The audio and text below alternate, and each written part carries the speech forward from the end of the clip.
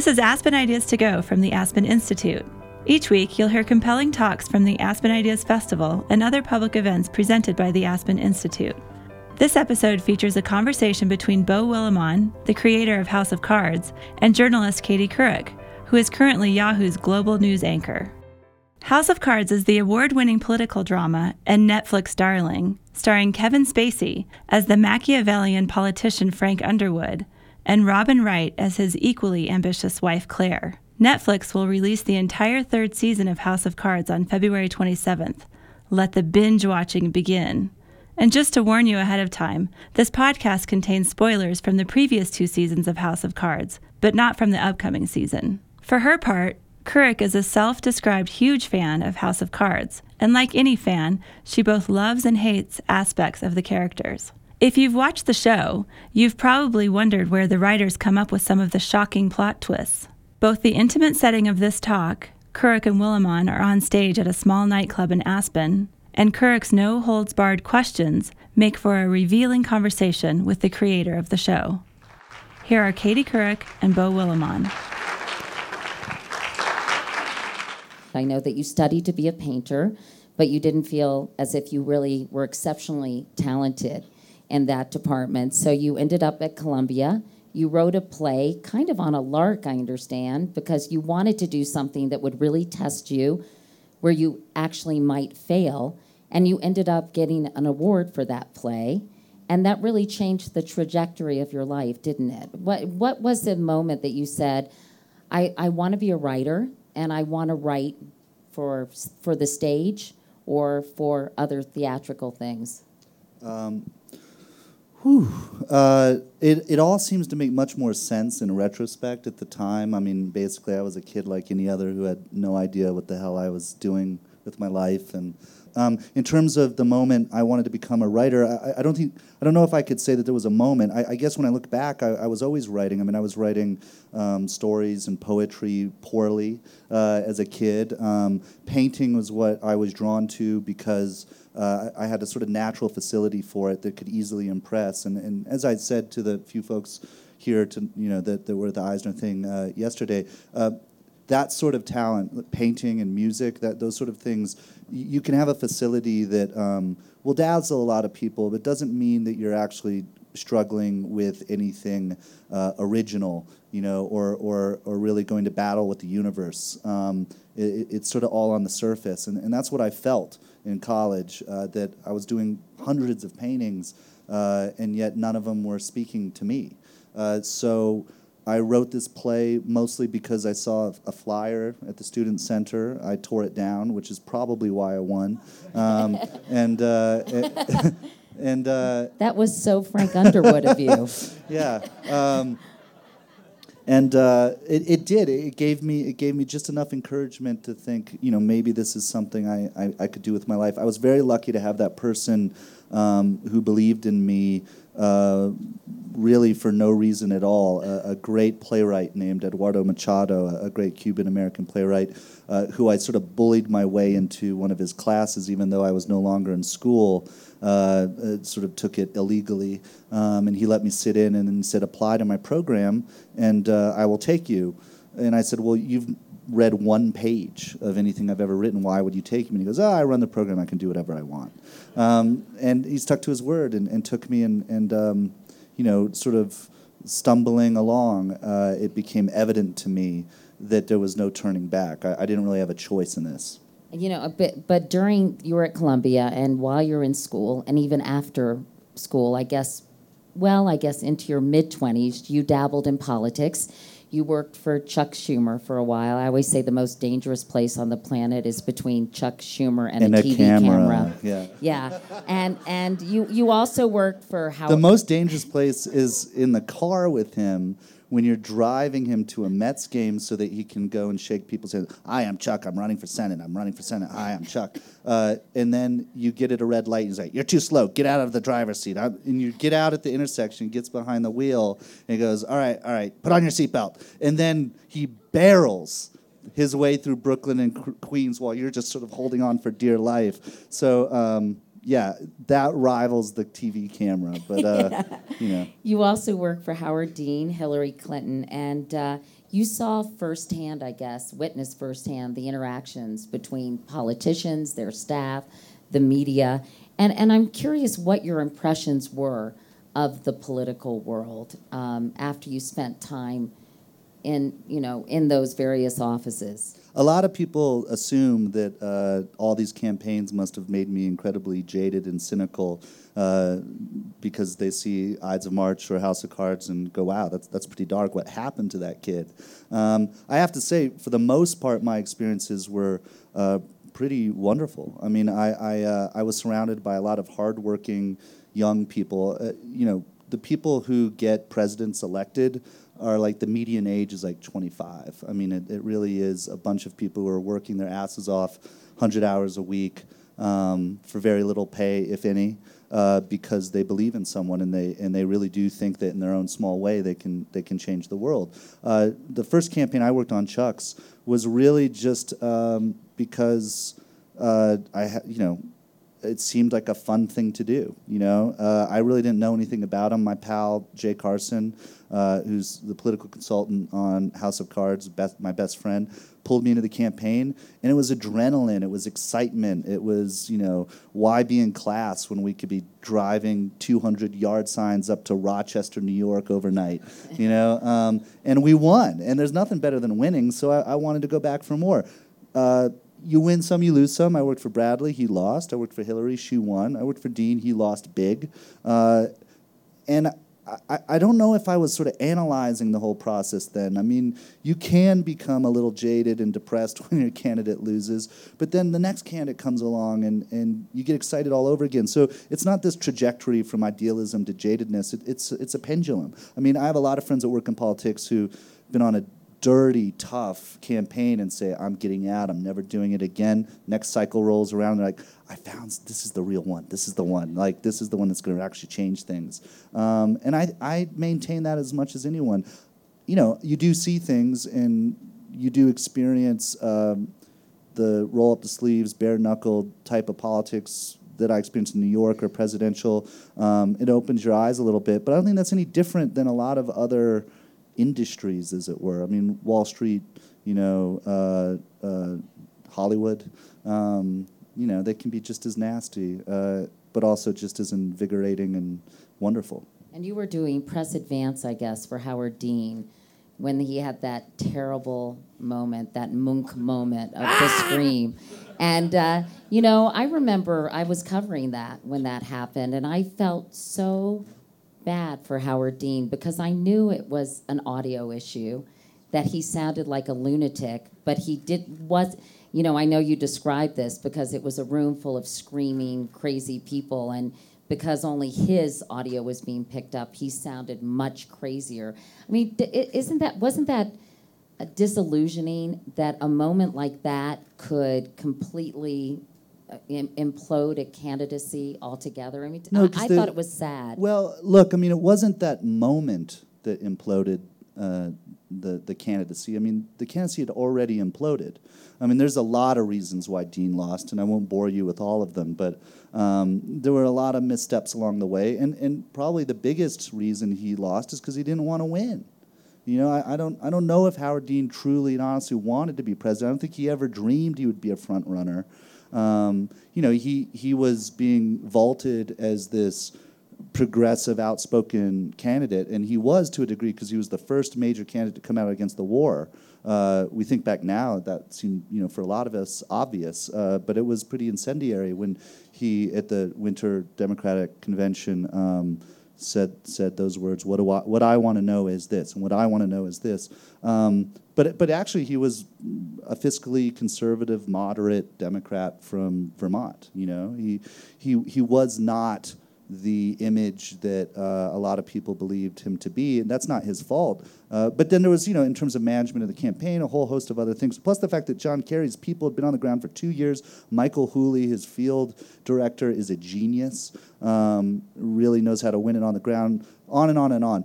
The key thing about the Deed and Scream is if it hadn't been that, it would have been something else, because the deeper narrative that was bubbling forth was that this guy is a loose cannon and not electable. That was already being said. If it hadn't been the Dean Scream, something else would have played into that narrative and filled that void, because all of you, all of us, needed that in order to allow ourselves to discard this guy. And, right after that, I remember I helped set up that event. We didn't know until the next day that the Dean Scream was going to be what it was going to be. We were just all bummed that he was third place. So we get on a plane in New Hampshire, and we're all happy to be leaving Iowa because it's so freaking cold. And we're like, but we're going to New Hampshire. It's going to be even colder. And we land at 3 in the morning in Manchester, and there's a big rally, people at the airport. We just all want to pass out because we'd lost big, and we know it's going to be a tough fight. And next day, the Dean Scream is played something like 672 times, I think, in one cycle. And that night, Jay brought me to, and this is one of these sort of fly-on-the-wall moments for me. Jay was, at the ripe old age of 26, the national spokesman for the Dean campaign. He took me to a bar, not unlike this one, and I'm sitting around with like the head New York Times, person, Washington Post, Newsweek, all the big pencils, and Adam Nagurney, who was covering for the New York Times, and who's now a friend and a great, great journalist. He's the LA bureau chief now for the Times. I say, Adam, what do you think? And he goes, he's sort of like this all the time. He's like, I smell death. And it's a pretty good Adam, right? And when the New York Times says, I smell death, it's over already. I mean, we had weeks to go. He threw in the towel in Wisconsin, but it had actually been over before the Dean Scream.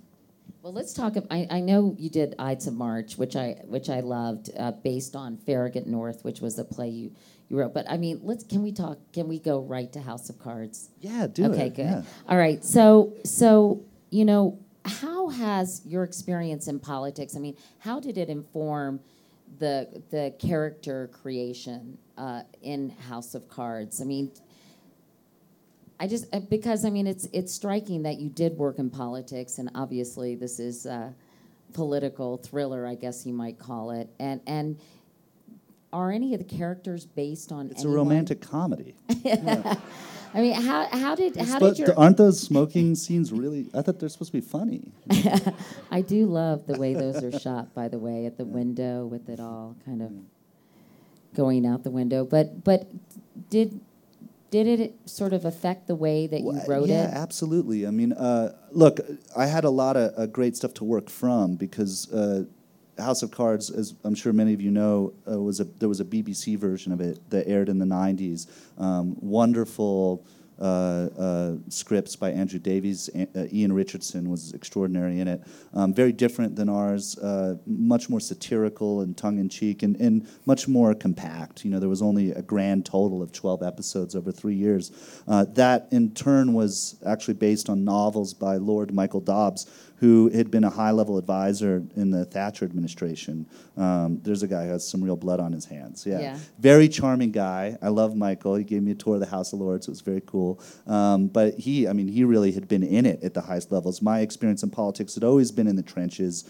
You say head of press advance, but I'm like the guy making sure the governor has like toilet paper in his bathroom when he comes to the event, and that the Jody Wagoran she likes carrot sticks, so I'll have those in the van when I drive her to the event. So my experience in politics, practically speaking, was always very low level. Because I knew Jay, and he would invite me to things like those drinks in Manchester, or a dinner where Joe Trippi was giving one of his kind of incredible monologues about how we were going to take over the planet. I had access to the sort of inner sanctum, but I was never a participant, which I think was an advantage for me because I didn't have as much skin in that game. When we approached our version of House of Cards, the first thing I said to David Fincher, who sort of got it all going and gave me the phone, gave me the chance really to dive into this world, is I don't want to do an adaptation. I don't want to just repeat this BBC version. I want to reinvent it. I want to make it our own. And because we knew if we found a home for it, we'd have a lot more hours to contend with in the BBC version. That meant creating a lot of new characters, and the templates that we used from the BBC version, expanding and deepening them and making big changes to them, certainly drew from a lot of people that I met along the way in the political world. None of the characters are based on anyone in particular. They're sort of amalgamations, but I also draw from my parents. I draw from my friends. I draw from something, I see on the subway, and I don't mean pushing someone. I mean, I draw from a rib joint. I draw from a lot of different things. I guess the experience that I had in politics just sort of put me at a starting line to feel comfortable in a pretty inside baseball world where I didn't sort of walk into it with crutches. I sort of got it already. And let's talk about sort of the development of Frank Underwood. How did you come up? First of all, I know that Kevin and Robin were on board almost right away. I mean, were there any other people that you talked to or even considered to be Frank Underwood? Because Kevin Spacey is so perfect in that role. I mean, he's so smarmy. And not in real life, but in the show. Yeah, maybe a little. Really, no. I mean, the honest answer is we really didn't, even talk or consider other possibilities, because in our minds, if Kevin couldn't do it or didn't agree to do it, it really wasn't worth doing. I worked on the first draft, multiple versions of the first episode for, I don't know, about 5 or 6 months before we started seriously talking about who would play this person. And Fincher and Kevin had, a relationship going back to Seven. And then Kevin was one of the producers on Social Network, and Fincher had said, well, what about Kevin? And immediately, all four of us, it was me, Fincher, and his 2 producing partners, Eric Roth, legendary screenwriter, and Josh Donnan. We were all like, yep, that's the guy. And then we couldn't get out of our head. We couldn't imagine anyone else. Luckily, Kevin said yes. So we knew we had our Frank Underwood. And then Eric Roth, who had worked with Robin Wright in Forrest Gump, she played Jenny in that, said, what about Robin for Claire?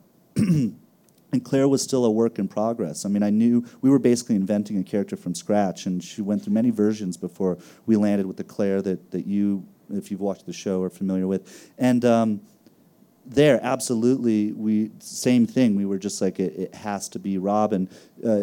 David was working with her on Dragon Tattoo at the time, just a tiny little role. And as soon as we got Robin into our mind, and I spoke to her saying, look, what you see on the page is not what this will be. She was much more of a sort of arm candy socialite in the original versions of the script. And I said, I know this isn't enough. I know it's not good enough. I know it's not the role that you deserve.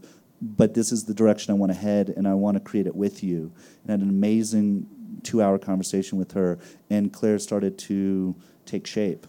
So did she give you a lot of input in terms of who Claire ultimately would be? It wasn't so much her coming to me with ideas about who Claire was. It was more me coming to her with pages or ideas and discussing them with her. And when you talk to Robin, she has a unique cadence to her voice. She has a complete command of her body. She started out as a dancer. I can tell you a really amazing story about her at 15 and Mikhail Baryshnikov. We'll get to that in a second. But she starts to seep into you. I don't know any other way to describe it than that. You begin to absorb her. And when you absorb her, then it's like I would squeeze myself like a sponge and try to get that back onto the page. So she's incredibly insightful about script and character, but it's not as though she's saying, this is the role I want to play. She's responding to the role you've given her. And it becomes a sort of, it's like you're... When you're shooting or at a table read or... Well, all along the way, but this was just initially for the first script, right? And then as we began filming, what became clear to me is that she needed a lot fewer lines, but more time on screen. So she's so great to look at. I don't mean not just looking at her. It's that one of the great lessons I learned from Robin was that if you pared it down to the absolute minimum and let all of the action, the emotional life happen between the lines for her, you would get the most dynamic performance and story. Because what she excels at is having so many different colors sort of shimmer beneath the skin. And when you try to railroad her into certain emotional choices, you don't give her the opportunity to play. And Robin loves to play. In between takes, she'll say, hey, can I try this? Or can I do that? Or can we just take this line out? Or what if I did this? And invariably, we're always like, yeah, go for it. Let's see what happens. She wants to take risks. She wants to push each scene in a lot of different directions. And it's a constant process of surprise and discovery. Yeah. And she directed an episode, She I did. know as well. And I had so much hope for her when the series started. And I have to say I've completely lost faith. I am so upset at what she's become. I don't know even how to respond to that. Yeah. How do you mean? Well, she's just, I guess soulless comes to mind, Machiavellian, Lady Macbeth. I know. Do you think she's soulless, truly? I do, actually. I think she's become soulless. Mm-hmm. And I thought she was just much more, I knew she had some negative, bad qualities, but I just feel like she's just completely and utterly sold out, and I can't stand her now. I'm sorry, but... you can understand that, can't you, Beau? Well, no, if I couldn't stand her, then I definitely have the wrong job. No, Claire. Yeah, no, I honestly say I love all the characters. I don't. You say you don't care if people don't like your characters. No, I have to. I can't not stand her. I have to weirdly be her. And I'm still gonna watch her, but I just at the end of the second season. Well, it's only 2 seasons. We got a whole another one on the way. I know, that's true. But one of the things that we try to pay a lot of attention to is it'd be very easy to just have Claire and Francis be sociopaths, that they, characters that completely lack the ability to feel or connect or show empathy or compassion. And while they don't show those qualities a lot, they do have them. Whether it's seeing Kevin at his alma mater with his buddies, or seeing the way that Claire, when the president's wife calls her up and says, "You're a good person," when she knows that she's really responsible for everything that's going wrong with their marriage, and the way she breaks down. Right. She's feeling real guilt there. There's a cost. She's making choices that maybe you and I might not make, but she's not making those choices in a void.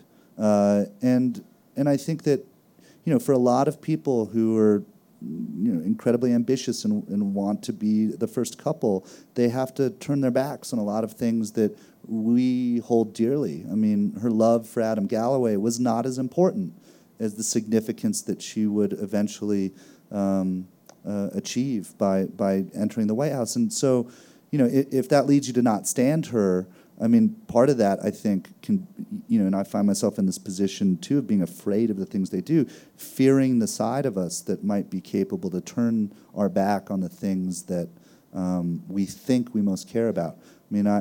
I wrote a play called The Parisian Woman, which is sort of inspired by a play by a French playwright you've never heard of, named Henri Beck. It's a predecessor of Strindberg and Chekhov and Ibsen. They were all reading him, and so the whole play centers around a character. It's very much like Claire, but imagine turn of the century Paris. And I sort of updated it to DC. I wanted to work out some things with this character that I hadn't been able to in House of Cards. And she's talking to a young lover who is despondent that she is saying, "Go, leave me behind. You need to live your own life, and you have a career to think about." And the young lover is passionately saying, "Screw my career. I care about my love for you." And this character, which I think is very like Claire, says, "Don't make the mistake of putting love before work. Love comes and goes. It easily happens on its own, but what you work for is fragile and takes a lifetime to build." It's a provocative thing to say because we're led to believe from birth that love is the most important thing. And one of the questions we ask in House of Cards is it? Sometimes I wonder, whether whether the love for work is more important than the love for love. Really? Yeah. You've claimed that I know that you think that Frank and Claire have a very honest, happy marriage. Not happy. They don't believe in healthy, happiness. Sorry, honest, healthy marriage. Yeah. Okay, continue. Sorry. That's okay. But a lot of people watching, I think, may be perplexed by that statement. Why do you think their relationship is healthy? Well, healthy is a relative term in this sense. Now, if by healthy we mean two people who understand one another, who show each other a great deal of respect, who admire one another, who give each other liberty, and who have managed to find a way to stay together for almost 30 years, I would say that's healthy. Now, they've made their own rules. The vows that they may have taken in a church are not necessarily the vows they live by, but in most couples that I know that have been together for many decades, they end up establishing their own rules one way or the other along the way, because we all change, the world changes around us, and in order to adapt to each other, we have to adapt in terms of the parameters of what a union is. Neither one of them believes in happiness, and I personally don't believe in happiness. I mean, I think happiness is a form of complacency. It's like the moment you're happy, then what? You know, you just go on being kind of happy. A happy, boring person? Yeah, kind of. I mean, it's what is that? I mean, I don't know what happiness is. I believe in joy. I mean, I believe in walking, out onto the street today and seeing the beauty of these mountains and breathing a type of air that I haven't breathed in a long time. And maybe it's just the lack of oxygen, but a sense of joy. But a sort of sustained kind of baseline happiness is not she's said it herself to the dying guy in the hospital. What we like to call the hospital handjob scene. She goes, Francis he didn't promise me happiness. He said that it would never be boring, in fact. He didn't put me on a pedestal. He said, what I will give you is something important and significant and exciting, but if you're looking for happiness, I'm not the right guy. Can I talk about some of the other characters, Beau? Doug Stamper, for example. He is one bizarre dude, right? I mean, he's sexually confused. He's Dickens obsessed. He has mommy issues, right? Michael Kelly, How is he sexually confused? Well, I don't know. I feel like repressed. How about that? I feel like he's repressed. Right? Because of his relationship with Rachel, I think he's very ambivalent. I mean, he has no problem like sliding $400 into a prostitute's mouth, and then at the same time, I think where it becomes confusing for him is when genuine feeling becomes sort of collides with physicality. Yeah, tell me how you went about forming this character, because I find him fascinating. I'm very upset about his spoiler alert. Have people seen this? But anyway, can we talk about season 2? Yeah. Okay. Okay. Good. But I'm going to get to season 3. Don't you worry. I don't think he's going to give up much, though. Will she succeed where others have failed? I'm going to try. But tell us a little bit about Doug, and where did the Dickens thing come from? I think it's fascinating. I have a good answer to that, actually. Okay, Doug Stamper. Well, the first thing I said to Michael Kelly in season 1 is I said, all right, by the end of this season, I don't want anyone to have any idea of who the fuck you are. And I don't want you to emote the entire season. So just say your lines, give us nothing, because in season 2, slowly but surely, we'll start to peel things back, and people will be sort of thirsting for that at that point. But that was also like a sneaky way for me to not have to admit that I had no idea who this guy was and where he was going to head to. And then a remarkable thing happened, which really differentiates television from film, which is you can respond to what you're seeing in front of the cameras, and that can begin to inform scripts that follow. And you make discoveries, and things change, and you continue to talk with the actors. It's much closer to the theater, in fact, in that regard. And Peter Russo, played by the amazing Corey Stoll, was blowing us away. I mean, he was always meant to be a big character. He was always meant to meet his demise, but he was never meant to run for governor. And when I saw him and Kevin on screen in those first couple episodes, I thought we got to dig into him deeper. We got to give him more. I want to see more of him and Kevin. I mean, writing the show is in a way similar to watching it. I share the same expectations that the audience has. Like, I want more of that guy, and I don't even know why, but I need more of Peter Russo, of Corey Stoll. So what I did is I took this storyline for another character that was supposed to run for governor. We hadn't cast that character yet. I switched all that story over to Peter Russo, had to rewrite a ton of episodes, and then I thought, okay, who can we bring back from Peter's past that will help us with his downfall? And I thought to this wonderful actress, Rachel Brosnahan, who had just done those couple scenes for us in the first two episodes, and I thought, what if she...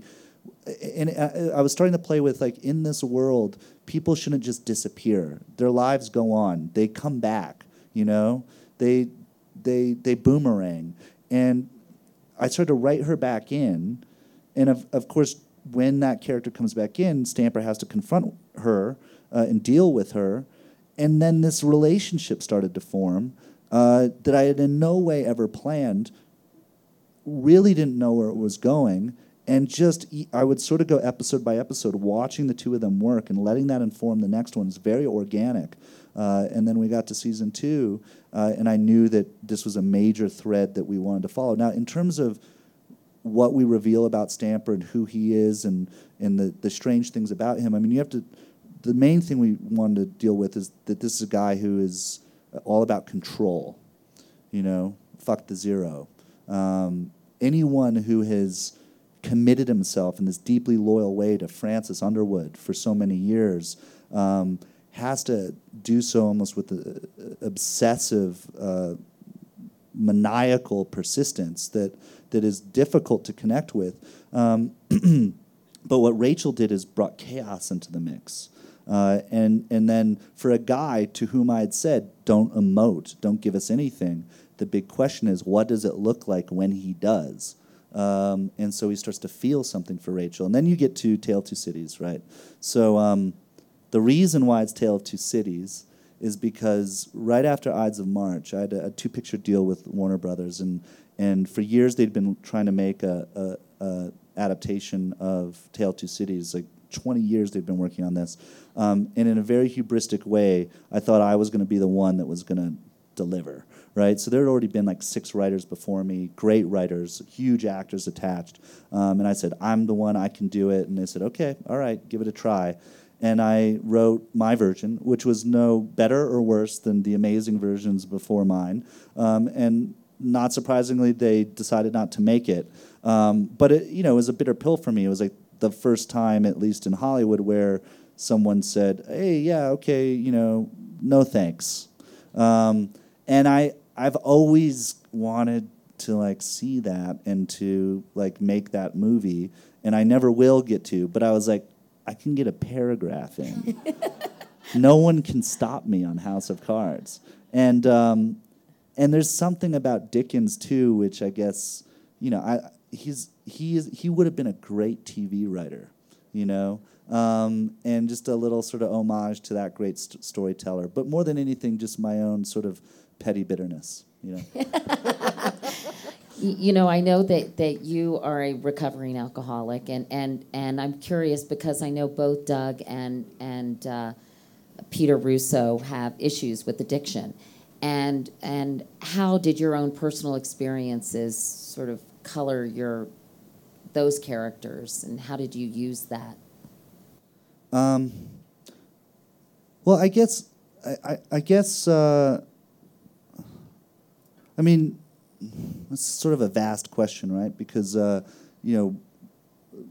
me, like, the fact that I'm an alcoholic is sort of like no different than someone having diabetes, It's like, people say like, oh, you've been sober that long? Congratulations. I'm like, no. Would you say congratulations? Someone's like, I've been taking insulin shots for 13 years. You're like, oh no, that sucks. You have diabetes, right? You're not sort of like. So I see alcoholism as it's in my genes. Everyone in my family has it. Luckily, I admitted it and recognized it early on. It's something that is part of me, and I have to contend with. So I don't see it in this deep sort of way. I have seen the way it can ruin people's lives, and I remember times in my life where it is pushed me to pretty bleak emotional territory. And that's stuff that I draw upon not just for the characters who are recovering or fail to recover in House of Cards, but every character. You stare into some pretty deep abysses, and that's like golden for a writer. So I had no regrets, and I would never take any of those years back and change them. But I think the key thing in terms of Stamper is, in order to, alcoholism is a form of chaos, and one way that you can compensate for it in recovery is an obsession with control, and that makes sense for him. And for Peter Russo, he's sort of the classic example of a guy who was never. And I'm looking at it more through Francis Underwood's eyes. He was never going to be sober. In terms of Francis Underwood, like, he saw what he did as like a mercy killing. All he did is accelerate a process that was going to be long and painful. And it's incredible to me that a lot of folks say, "Oh, I felt so bad for Peter. I liked him so much." And here's a guy who neglected his children, cheated on his girlfriend, did all sorts of substances, and yet, people sympathize with him. I actually probably sympathize with Peter Russo a lot less than a lot of people in this room, because I don't actually, I on the one hand, like, feel a bond with anyone who's had any substance issues, but on the other hand, not very much patience for it either. It's like, get your shit together. Like, you got a problem, deal with it. Take your insulin shots. So I'm probably a lot tougher on those two guys than people who aren't in recovery. I feel like I gave Frank Underwood a little bit of short shrift, and I just want to ask you about this whole breaking of the fourth wall, Beau. where he turns to the camera and makes some kind of weird pronouncement, which always makes me laugh in a good way. Just because he's so it's smarmy is the word, right? Portentous too. Yeah. In those moments, and that was done in the BBC series as well, right? And did you ever have any reservations about keeping that sort of? No, right away, first conversation with the Fincher, I said, I'd like to keep the direct address, and he said, I do too. Like, we both loved that. We thought it was such a sort of wonderfully bizarre thing to do that would, if we did it right, elevate the show. And he's the only one, though, who does it. Always.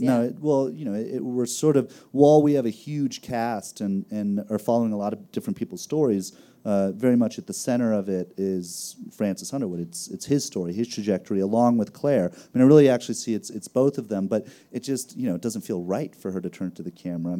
She, as I said, her power comes from what she doesn't say. And look, it's not as common in TV, although our show isn't the only one that does it. But it's been common in terms of the stage, certainly for centuries. I think that Andrew Davies probably stole it from Mr. Shakespeare. And everyone gets to steal from Shakespeare. It's like free reign. Take what you can and don't ever look back. Stole that outright, and it's been a lot of fun. It's also a huge struggle. It's a lot of responsibility because you're narratively, because you're taking on this like pretty heightened device that can take you straight out of the drama, and your goal is to actually make it deep in the drama. So when we fail, we really fail badly, and hopefully those make their way. There is no cutting room floor anymore. It's all digitized. But the cutting room floor. Sometimes, I look back at a few that we did in season 1 or 2, and I'm like, sort of wince. We could have done so much better. Should have just been a look there. But the trial and error of it all is kind of part of the fun. I think it makes it fun. And when it comes to Frank's character, I know you basically pulled some things from Richard III, which Kevin performed in, right? And a little bit of LBJ I read as well. Well, we've pulled from all sorts of things. Richard III is easy, it's a no-brainer. And Kevin was doing a world tour of Richard III for 9 months before we went into filming. I guess I read that really helped him. Yeah, for sure. He did it. He did something like 199 performances across the globe. And we discussed Richard III a lot because it was on his brain, and but also the guy in the Scottish play. I can't mention his name because we're technically on a stage. Coriolanus, Richard II, Henry IV, Part 1 and 2. There's so much to draw from. LBJ for sure, but FDR, Nixon, Cheney, Jefferson, Adams. Truman.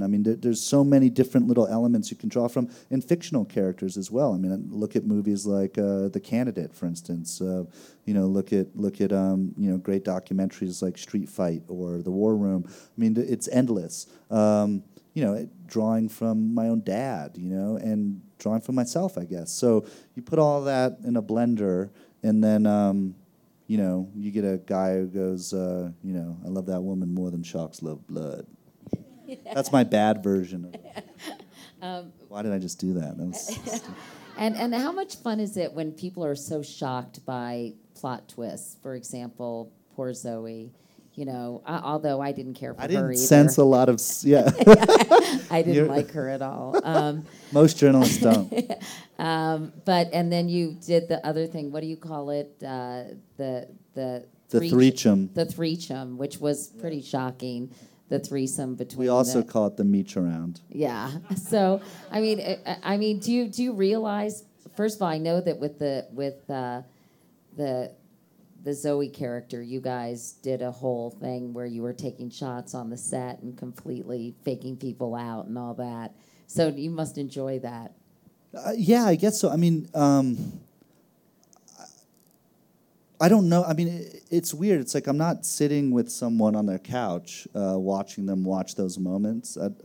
You should. That would be a little odd if, rang the doorbell and say, let's watch an episode of House of Cards together. You can come watch some with me. Okay. All right. I don't know. It's sort of like by the time it gets to all of you, it's many, many, many months in the past for me. And I'm already tearing my hair out over what we're going to do the next season.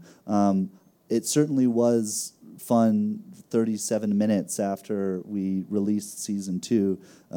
If you were following the Twitter feeds, like the House of Cards hashtags or whatever, at minute 37, it felt like we broke Twitter because there was just an endless stream, and all the tweets, they boiled down to 3 main tweets. One was WTF, one was OMG, and the other was holy shit. And it was just that, like OMG, OMG, WTF, holy shit, OMG, WTF, holy shit, like endlessly. That was, and we're all standing there, laughing our asses off. Look, with a character like Zoe, we don't do something like that just to say, hey, how can we really throw the audience for a loop, like a twist for twist's sake. She needed to go, and she needed to go because Francis, you can't keep climbing the mountain if someone's tugging on your leg as you try to climb. It was an act of self-preservation. And if Russo's death was one of opportunity, we needed to see in his evolution or de-evolution that he was capable of doing this, that if the question of House of Cards is, or one of them is, how far is he willing to go? We need to constantly push the boundaries of that question, and Zoe was collateral damage. Will her cute, earnest boyfriend reappear? Because we haven't really heard Lucas much. Goodwin, yeah. There's only one way to find out. Yes. Okay, well then, speaking of season 3, because I want to talk to you about your off-Broadway play. You're working on 2 documentaries as well. And I want people in the audience, obviously, to get a chance to ask you some questions. But, okay, so now they've gotten everything they wanted. They're in the White House. How challenging is it to kind of keep, because their whole lives have been kind of focused on this ultimate power grab. So now that they've achieved it, is it challenging to figure out how to keep things interesting? Because I guess they have to keep it. But look, it's challenging, but not to keep things interesting. I mean, it's a challenge. That question, that precise question, is the crux, of moving forward. When your entire identity is directional, it's all very clear and it makes sense. And when you've achieved your destination, it's sort of like what I was talking about with happiness. Like, once I get to be happy, then what? I mean, that's like a form of hell to me, right? Like, so, once you get there, then what do you do with that achievement? I'm not going to tell you what they do. Can you give us any little insights at all into anything we can look for, expect, something? A little something? Come on, Beau. This is absolutely not. No, I can't. No, as adorable as you're being right now, and this smile, I mean, you've all seen it for years, but like when it's this close to you, it's just really hard, actually. Like she's like casting a spell. And but I look, you do not This is truly difficult, actually. I feel like I don't know. Was it easier with Michael Eisner? Yeah. No, that was really easy to say no to him. But I feel it's like it's your birthday and I forgot to bring you a present and you're being so cool about it. You're like, it's okay. I'll have another birthday in a year. Don't worry about it. But you guys don't want me to ruin anything for you. No, we don't want you to ruin anything. But But even the slightly teeniest little bit is ruining it. You think so? Yeah, Okay. Nobody wants any No. little teeny. Okay. Little soup song of something. Okay. All right. No, all I'll say is this: is your question is the exact question that we started the writers' room with for season 3, and. I think it's a question that all presidents must ask themselves once they get there, which is, I have 4 or 8 years at most to do something, and what am I going to do, and what does it all mean? When it's all just about getting there, that is a meaning in and of itself. The struggle, the journey, but once you win. It's like that great final moment in The Candidate. Robert Redford is in a broom closet avoiding his own victory party, and the campaign manager comes in and, come on, we got to go out here. And he goes like, you won. And he goes, yeah, I know, but now what? And that's played more for comedy and satire there, but it's a very serious question for the Underwoods. I know that Netflix bought 2 seasons, right? And so how long do you envision this series going on? I don't know. I mean, I have a pretty clear image in my mind for the end of the series. What year that is, I can't tell you. I have a sort of a kind of basic gut level timeline of what I feel might be the right length of time for this show. But that's like a discussion that I'll have with MRC and Netflix at some point, and I'm definitely not going to tell you right now. But I do think that in television in general, people have come to expect more and more a real resolution to their stories. I mean, it's not like the days of Cheers is on air for 10 years, and they're like, last season, it's like, okay, we got to come up with an ending here that somehow feels like these 10 years have sewn themselves up. I mean, there's a definite trajectory, an arc to the Underwood story, but I can't tell you how many years yet. Yeah. But look, when you have shows like what David Chase did with the end of The Sopranos, or certainly what Breaking Bad did in its final season, people have come to expect endings as they should, and luckily we're in a TV-making environment where networks and studios will actually allow for that. They won't just like let it peter on into like it's the show is like has a walker and is shitting its own pants. But it is lovely. But it is a lot of pressure because you don't want to. No, it's fine. But you don't want to feel like, it's a lot of pressure. You don't want anyone to say, that really jumped the shark this season, right? Yeah, but I don't approach story that way. I mean, it's not sort of like, how do we keep them interested? How do we keep them interested? The smallest, tiniest thing can be cataclysmic. It's Proust wrote thousands of pages about a cookie.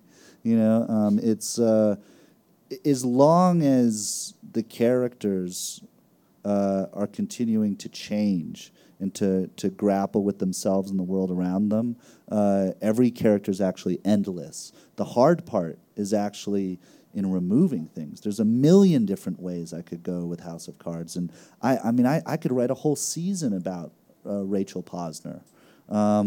It's actually, what do you remove, and how do you remain focused? And if you do that well, then you're telling a good story, and if you're telling a good story, people remain interested. I don't want to be a total pig about these questions, so I know that we have some questions from the audience. In the real world, obviously, the American public has historic disapproval and distrust for the United States Congress. So I'm curious, Beau, as you were creating House of Cards, if you thought the show would have any impact on the real U.S. Congress. That's like a recipe for disaster. I mean, the moment that you presume to think that anything you make in the world of make-believe is going to percolate into the real world in any substantive way, you're engaged in some sort of other project. I mean, whether it's propaganda, didacticism, or for me, it's a very selfish thing. I write to please myself, and if other people are pleased and connect with it, I'm thrilled. But art making as a vessel for communicating something in a way other than something that's deeply personal for me is not fruitful. The show doesn't have a political agenda. All we try to do is have a certain degree of authenticity. We do have an extreme, exaggerated version of power for power's sake. I mean, it's not a portrait of Washington in its totality, and no show could be. It's a very complicated, vast place. I think it would have been incredibly presumptuous and foolhardy to think that we were somehow going to impact Washington. But Washington has embraced it. I think I have a lot of friends who live in Washington, work in politics, and they think you've made their town suddenly much more glamorous and interesting than it really is. And I know you've gotten a lot of support from people on the Hill. You've met with Steny Hoyer. Frank Underwood's office, isn't it? Kevin McCarthy's really helped us out, and look where he is now. There you go. The response we've gotten in Washington has really been terrific. I mean, if you're going to write about a town, you hope that those people would embrace it. We're not out to please them. In fact, at times, we're pretty scathing in the way that we portray folks, and you never know how they'll respond to that. But I think everyone gets a kick out of, seeing their world depicted, except journalists. They don't like it. The response we got in Washington, I think they understand what we're up to, that we're not trying to tell their entire story. We're just trying to tackle sort of a sliver of it, and pretty dark sliver. And we've gotten a lot of help from people on both sides of the aisle. We do a hell of a lot of research. I mean, I'm talking to former White House counsels or solicitor generals or, people who have been in the cabinet. We're talking to all sorts of people to make sure that we kind of know, what we're talking about, and that if we're going to break rules or fudge them, at least we know when we're breaking the rules. Anybody else here? Yes, I've got one. Hello? Where are you? Oh, hi. Hi. Sorry. So I'm fascinated by the way you develop the Frank Underwood character, as I think everyone is fascinated. And he's this incredible master manipulator who creates these gigantic webs that people fall into that becomes sort of Shakespearean inevitability, where he ends up, they just walk down this tragedy that he's created for them, And my question for you is, it seemed a little out of character to me that he would actually do the murdering himself of Zoe or of Peter. And I wonder if you wrestled with that. It's a little incongruous that here he is, this incredible manipulator, and yet he gets his hands dirty and actually does. Why wouldn't he create something that just caused them to die? It's a very insightful question that a lot of people have asked me before, and certainly I put a great deal of thought into that, and we talked about it in the room a bit. Not a bit, a lot. It's important that he does it himself because, remember, we're going for the drama here, and I'm not talking the drama just like, it's more dramatic if he does it himself, but we need to see that he is like emotionally committed to this, and if there's too many layers of remove, then it becomes a little bit too ambiguous as to whether he knows that he's definitively making this choice, and that sort of remove is interesting. I mean, in fact, our presidents constantly are dealing with that sort of remove. They'll make a decision in the cabinet room which will result in many people dying. I wanted to take that away, and I wanted you to know that this man was capable of doing it, and that there was no ifs or buts about it. So it could seem incongruous in terms of a guy who's very sort of manipulative and sort of works around the edges to sort of construct scenarios to work out the way he wants them to. But when it comes to these big things, sometimes he has to literally get his hands dirty, and that's as much a part of him, the utter and brutal ruthlessness, the act of violence, is all of this sort of more intellectual conniving. We have time for a couple more. Beau, can I give you one right here? Yeah, but let's. I'm up here, Beau. Okay, let's mix it up though. Okay. There's been no women who've gotten a chance to ask. Yeah, what's wrong with Yeah. you women? Yeah. But Why don't you share the microphone with the young lady next to you? Yeah. You go ahead, though. You can go Yeah. first. Ladies first? No, go ahead. Beau, first I want to tell you that I've never seen an artist speak so frankly and so directly, and I know that it's an enormously difficult thing for most people, so I give you my utmost praise. And I'm one of the guys that It's said, just me at 8,000 feet, man. yeah, that's cool.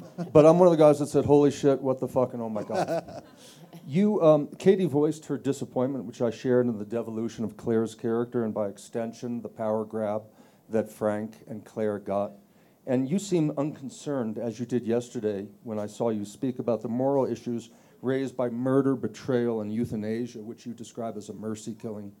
To be clear, I'm describing it from Frank's point of view. Yes, but you created Frank. And I just came from David Brooks' lecture on character. What's your name again? Robert Lehrman. Okay, thank you. Okay. And David Brooks describes character as doing the right thing, and that the lack of character is doing the expedient thing. And what I think is fascinating is you've just said that you've got a chance to address that question, because now Frank could say, what am I going to do? What does it mean? And I was just shocked that you didn't feel that those actions were moral or immoral. They were just what happened. I don't know if that's a question more than a comment, but there it is. Well, morality is a tricky subject, right? Because everyone's moral spectrum is different. It's not as though Francis doesn't have a code, or he doesn't have a sense of. I guess he doesn't have the same sort of sense of right and wrong that most people believe they have. And let's draw a distinction between who you think you are and who you actually are. Right? Because really all of us are hypocrites. We all contradict ourselves. We all know what's right in our minds and often do the opposite. So he's doing an extreme version of that, I guess, although he's taking out the part where he admits that it's wrong. In Francis' worldview, he says at the top of season 2, it's sort of like his thesis, there's no mercy on the savannah. It's hunt or be hunted. And in his mind, Zoe is hunting him. And if he doesn't get to her first, he's the one that's going to, end up behind bars, his life ruined, his freedom taken away from him, all of his dreams and hopes shattered. Is that that takes you out of morality and into survival. And I think ultimately, and this is what power essentially comes down to, is power has nothing to do with morality. It has to do with survival and advantage. Violence is the most extreme version of power.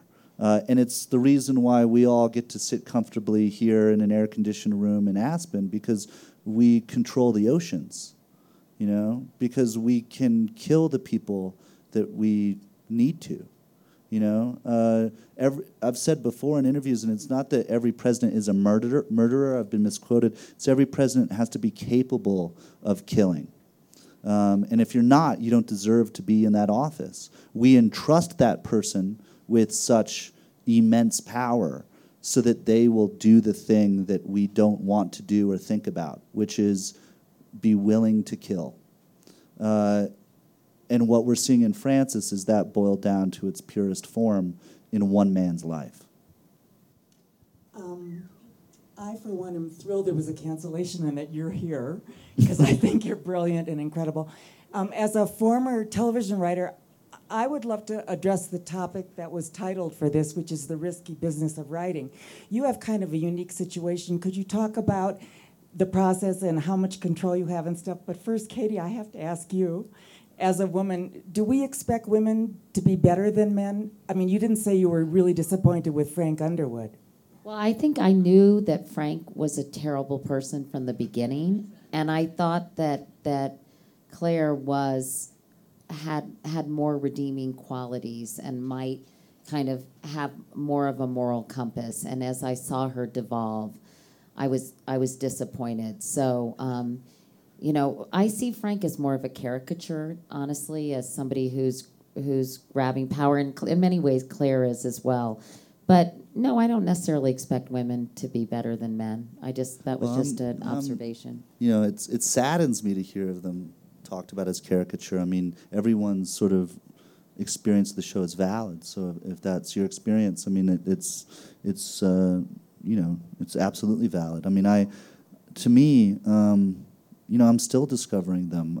I don't know how a man who sings with his buddies in the basement of the Sentinel and grapples with a time in his life where he felt such really, a pure sort of love, and has to turn his back on that, and has found a different type of love with his wife, who at the one moment, might kill, but at another must lament the loss of friendship when he turns his back on Freddie. I mean, I'm trying to avoid caricature. I'm trying to grapple with cost and with the great gravity of what it means to sacrifice everything in the pursuit of a goal. And I think Claire has to do the same. It's interesting to me. A lot of women have asked about Claire in terms of it's frankly surprised me. Although I welcome the conversation, and I think it's an interesting one. In terms of Claire is either like feminist hero or total like feminist disaster. And the way I think about Claire is, one of my favorite writers is Balzac, and if you read like Lost Illusions, I mean, the women are just as insidious and self-serving and ruthless as the men, and it feels honest, And I think if there's the expectation that she needs to be better or more redeeming because if she's a woman, that's deeply problematic. I mean, there's two big mistakes you can make. You can either be misogynistic and neglectful on one end of the spectrum, so you're either just completely two-dimensionalizing your women roles or ignoring them altogether. Or on the other hand, you can put your women up on a pedestal. They can do no wrong. They're somehow intrinsically better human beings than the men, which is just another form of two-dimensionalization. And for me, really, they should be as equally ruthless and insidious. Their stories, because of their gender, might have different aspects. It would be weird for Frances to go through perimenopause. That's something only a woman, would go through, and we shouldn't ignore those aspects of her story, but we should also not reduce her to that, so that is her only story. It's simply a part of her life, as it would be. That the main story that this couple shares is their mutual ambition and lust for the summit of Everest, I guess. We're out of time, aren't we? Right. I maybe we have time for one more question. Do we have time for one more question? We don't have time for one more This question. 0 minute thing has been the up 0 for like minute has been. Let's we'll go out on the street Can and you start a riot. do a really quick question? Really quick? Does it require really quick? I'm one of those people who lock myself into the room when I know season 2's coming out, and not until it's done do I start watching it. I don't know if anyone can relate to it. It's like hitting a crack pipe or something. But, tonight you've revealed yourself as truly a brilliant artist. And I thought Netflix was just beta testing us on what they were figuring out in order what we wanted, to watch a train wreck, and then we wouldn't leave our house like in Portlandia until, So what's really happening? You're like a psychologist who's an artist who's been able to get into the deceit of these characters. And as the subject is on writing, it's just phenomenal to try to absorb that and understand that. You've said tonight, you don't know where it's going. You're just feeling some kind of muse.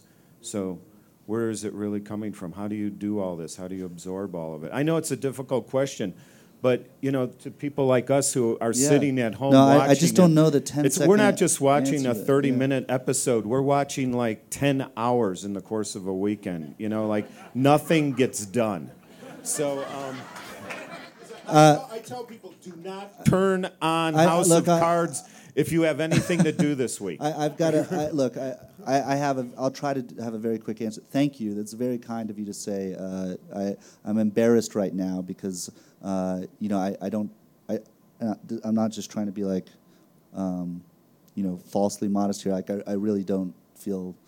There's a lot of people who I think you could say those things about, and I would. I don't. Thank you. I get inarticulate when I'm embarrassed, but that means a lot to me.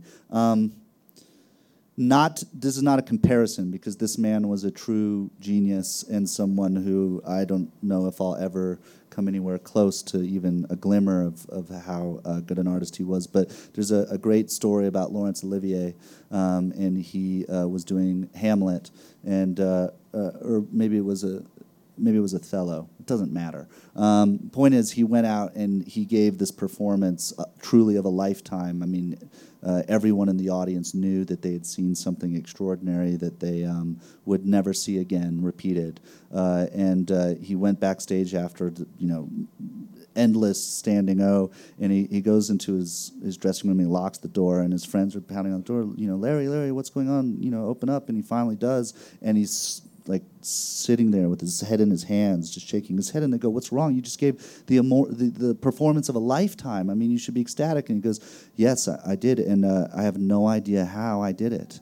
And look, the only reason I bring that up is because, I mean, if I had any idea how I did it, even to make something that's only a shadow of what people like Laurence or Olivier do, then, I mean, I guess I don't know why. I mean, kind of the not knowing how is part of the fun and the struggle. And, it's, if the final thing I'll say on this is, like, even when you think you figured it out, the only way to keep going is to keep tackling the things you don't know how to do. My dad always said to me, any job you know how to do isn't a job worth doing. So just when I'm like, okay, I think I figured out this character, I'm like, fuck, well, now I've got to let that character go, because there's nothing more to do.